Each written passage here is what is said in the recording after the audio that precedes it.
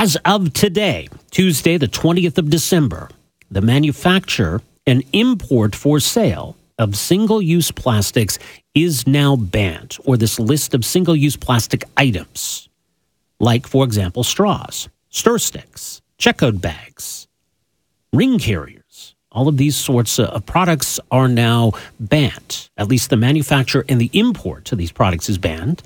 There's still another year to go before the sale of these items will be prohibited. So this is meant to, quote, allow businesses in Canada enough time to transition and to deplete their existing stocks. But this is a lot of pressure and a lot of confusion for businesses to try to figure out what's changing, what it means for them, what it means for the customers, what kind of alternatives we have available. I mean, all of these products have a purpose. So you don't make the purpose go away by banning the item. So what alternatives do we have to checkout bags or to plastic cutlery or the ring carriers that are used on cans, for example? And what is all of this going to achieve? So some serious questions around all of that. I mean, obviously, look, the issue of plastic waste and in particular plastic pollution in the oceans, that's a serious issue. Are there better ways of addressing that? Well, someone who's written extensively about this particular issue is Kenneth Green. He is a senior fellow with the Fraser Institute, fraserinstitute.org. Dr. Green, great to have you with us here today. Welcome to the program. Good to be with you again. Okay, so, I mean, we knew this date was coming. Obviously, nothing surprising about the fact that we're now into this phase of the government's plan. But are we accomplishing anything? Is anything improved as of today? Only the options for gift giving to send people in Canada. Yeah. Because now a low-cost item that you could acquire outside of Canada, we had great gifts or stocking stuffer for your Canadian friends. Some drinking straws, some plastic forks, things like that. But no, seriously, the ban on single-use plastics in Canada might actually be a poster child for bad public policy. It really hits all of the low points of profoundly bad policy. It takes a small but real problem, and exaggerates it to impose really large regulatory burdens across the entire population. The costs of the rules and the changes are already known and admitted by the government to be higher than the benefits to be received, either in economic benefits or environmental benefits. The alternatives that you were talking about are actually known to be more harmful, generally speaking, to the environment and to human health than the actual single-use plastics being replaced. And then there are knock-on effects, which is that Canada also happens to have a promising and nascent petrochemical industry and plastics industry that will be harmed by this kind of thing. Therefore, the economic benefits of that will be reduced. And, of course, Canadians will simply have less choice in consumer products, and we'll have to deal with the consequences of that. One of the quotes leading up to this segment was that there will be alternatives that are better for the environment, such as glass and metal containers. And I'm wondering which planet those people are living on, because in no analysis that I've ever seen is metal or glass superior to in terms of environmental benefits than single-use plastic containers, plastic bottles. Yep. So it's a profoundly bad policy. Right. Now, I should note as well that in 2025, we will also ban the export of these plastics. So you mentioned the petrochemicals industry. I mean, there at least is now the opportunity to export to other markets, but that will end in a few years, too. Let me mention this stat to you, and this speaks to where there are some legitimate issues. So, for example, as Environment Canada says, there is at least 3 million tons of plastic waste that Canadians generate each year, and only 9% of that is recycled. So where does it rank in terms of our environmental challenges, and to what extent does this policy even go about addressing that? No, so that's a great question. But in the bigger context, we have to step back, which is the Environment Canada and the government also acknowledge that 99% of all plastic materials that flow through the economy are disposed of safely. That is, they're disposed of in a way that does not cause environmental harm or harm to other people. Most of that is indeed in landfills, which is the traditional way humans have disposed of things since we started using tools millions of years ago. But a significant part of it is recycled. And this is a critical question regarding Canada's plastics policy, which is the main thrust of the policy seems to be to change the destination of plastics from landfills to recycling. And that's a conscious decision on the part of the government to choose a different endpoint for plastics. Mm-hmm. But the evidence is that it won't lead to an improvement in environmental protection or human health. It'll only lead to higher costs and possibly actually unintended consequences of more bulk waste rather than less. What's the thing? If our landfills are just as full 5 years from now than they are today, then I don't know what we've necessarily achieved. But you do draw an important distinction, just to reemphasize the point.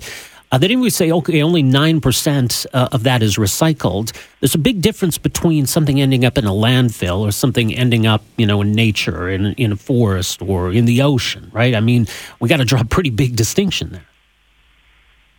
Yes, we have a very long history of developing technology for what are called perhaps overly generously sanitary landfills. But landfill technology has evolved to contain waste away from the environment. And it's 90%, I won't say 90% because I don't have that number specifically. It is, however, generally safe. I mean, you rarely ever hear now of landfill items winding up causing harm in the environment. It's a safe, known containment technology.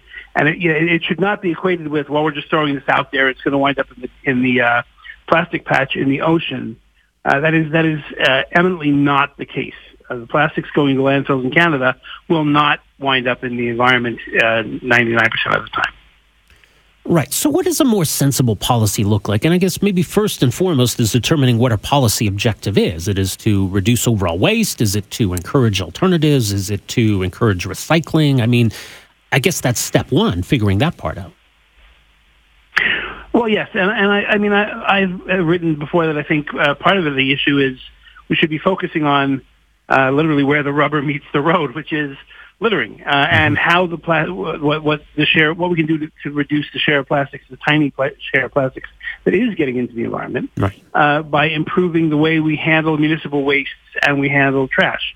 Not necessarily forcing people to recycle in their bins better, but the mechanical systems of making sure we actually get everything into containers, into trucks, into the landfills, and interred safely, efficiently, and affordably so that people want to do it, right? We want to get the incentives straightened out so that people want to dispose of their plastics in a way that is benign for the environment and for people.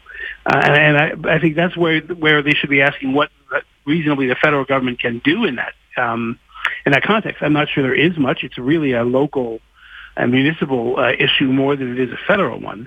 But I would say that's really where we should be paying the most attention. And only secondarily and tertiarily to the question of if we're not going to focus on just getting it to a landfill safely, what should we do with it?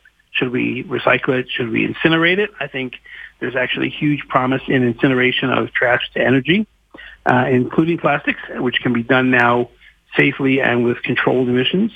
That is not usually on the table for Canada's government because incineration is not looked upon favorably as an end point for waste. And I think that should be reconsidered. But I think those are where they ought to be going rather than the single-use plastic ban and taking away people's pet spork. Now, here's a question, too. I mean, sometimes when bad policies get implemented, we realize they were bad or ill-conceived, and we switch gears and we go in a different direction. I would imagine, though, once we've implemented all phases of this, the ban on manufacture and import, the ban on the sale, the ban on export, that a lot of the damage will be done. This is going to be hard to get out of if we decide to at some point. Well, that's right. And in fact, it's one of those things I wish I was more talented at making memes, because we have a lot of these kind of regulations where the government passes a regulation and it doesn't work. It does not achieve its stated end. And I want to have a meme where somebody looks at them and says, so you're going to repeal that now, right? Yeah. And the government looks back as if to ask, repeal? Are you joking? And this is a real problem. We have governments that lay on regulation after regulation after regulation. Not only do they not work, but they actually provide, they actually cause harm, and yet they never get removed. And so, yes, this ban is troubling because of the precedent it sets and the momentum it will build for more bans, because regulators always face pressure to expand their sphere of regulation. And so it's troubling that this is going into effect and it's going to actually be implemented, despite all of the people observing the problems with the plan. It's hard to see how it gets undone in the future. On the other hand, governments do change. That's true. We'll see where this all goes from here. Appreciate the perspective, the insight. Kenneth, thanks for joining us here today. Hi, it's Shauna, and I might be a bad parent because my kids think French fries are vegetables. Hey, it's Ryan, and I might be a bad parent because I went out for wings when my wife was in the hospital after giving birth. Johnny here. I might be a bad parent because in my house, the tooth fairy gives pocket change. But we're not alone. Len emailed us and said his 6-year-old daughter's Tarzan moment going from love seat to lazy boy by curtains made him more proud than any dance recital. And Andy left his 2-year-old at the rink. All right, guys, I'm sure we're not alone. Like Andy's kid. For stories and confessions like this, make sure you check out our podcast. It's called Bad Parents, and it's available wherever you get your podcasts. I left a glove at the rink.